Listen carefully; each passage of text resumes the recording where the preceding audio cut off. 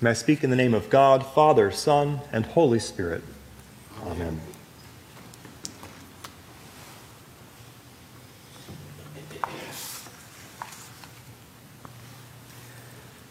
Remember that you are dust, and to dust you shall return. These words echo in my mind as I can recall from my earliest memories of church, kneeling at the altar rail in St. John's Episcopal Church in Ocean Springs, Mississippi. I can still picture in my head the priest with his thumb stained black, saying these words and then smearing the ashes on my forehead in the sign of a cross, little bits of ash falling on my nose. It was a solemn and gritty reminder that our time on earth is not without limit, and that all these things that we tend to hold most dear, our bodies, our stuff, would someday be nothing more than dust.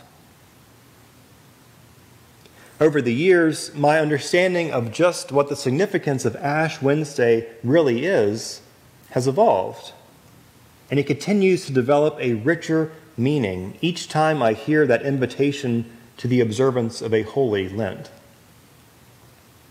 However, no matter how familiar this liturgy becomes, there's always one part that always causes me to stop and think.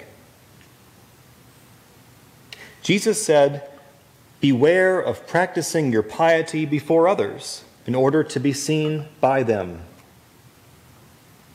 This is the same gospel reading we hear every Ash Wednesday. But what's the first thing we do right after hearing this? We smear ashes on our foreheads. Clearly some outward sign of our own piety, and clearly identifying us to the world as followers of Christ. I mean, there's little doubt when you see anybody at work or at the grocery store with a little black cross on their face today, that at least to some degree, they have a recognition of Jesus Christ and some desire on a level to follow his teachings.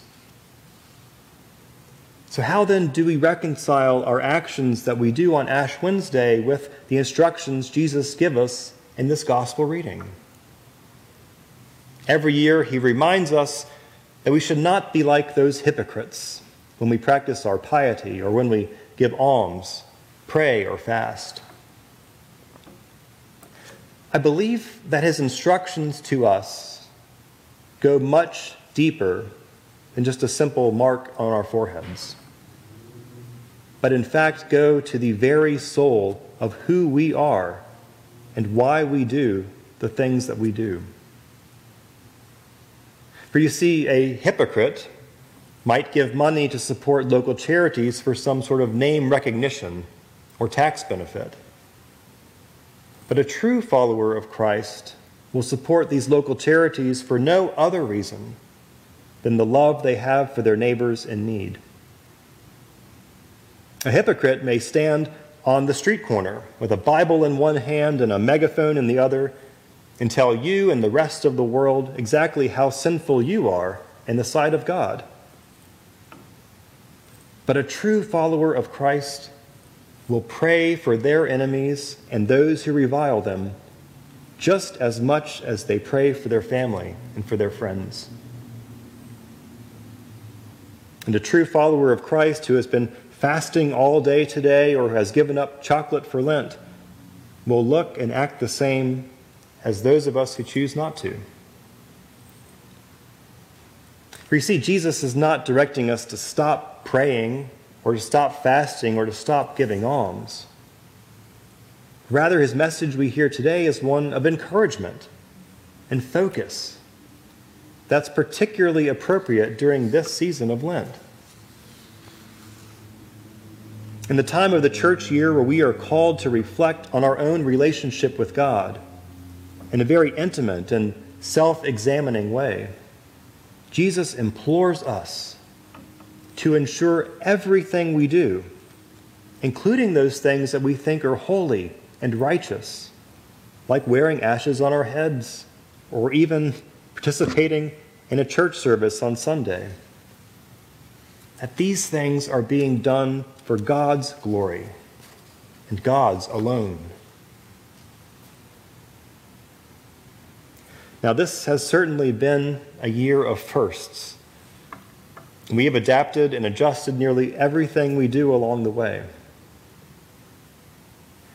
But in just a few moments, when we would normally come up to this altar rail and kneel as the ashes are placed on our foreheads, I invite you to use those ashes you received in the mail to impose the ashes on your own forehead and on those foreheads of people with you.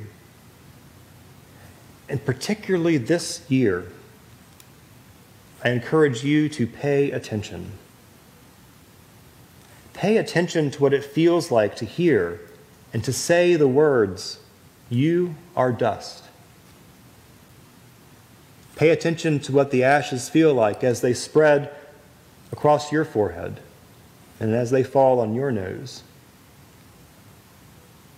Remember that our time here is limited, and there is so much good that needs to be done, and so much love that needs to be shared in our world. During the next 40 days of Lent, see where in your life you might be able to come closer to God. See where you might be able to take the time to listen and recognize how God is already at work in your life. And after this service is over, as you go back about your daily business, remember that God loves you unconditionally.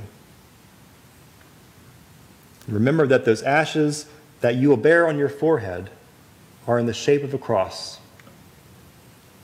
And it's from that same cross that Jesus died for our sins, rose from the dead, and opened to us the gates of eternal life.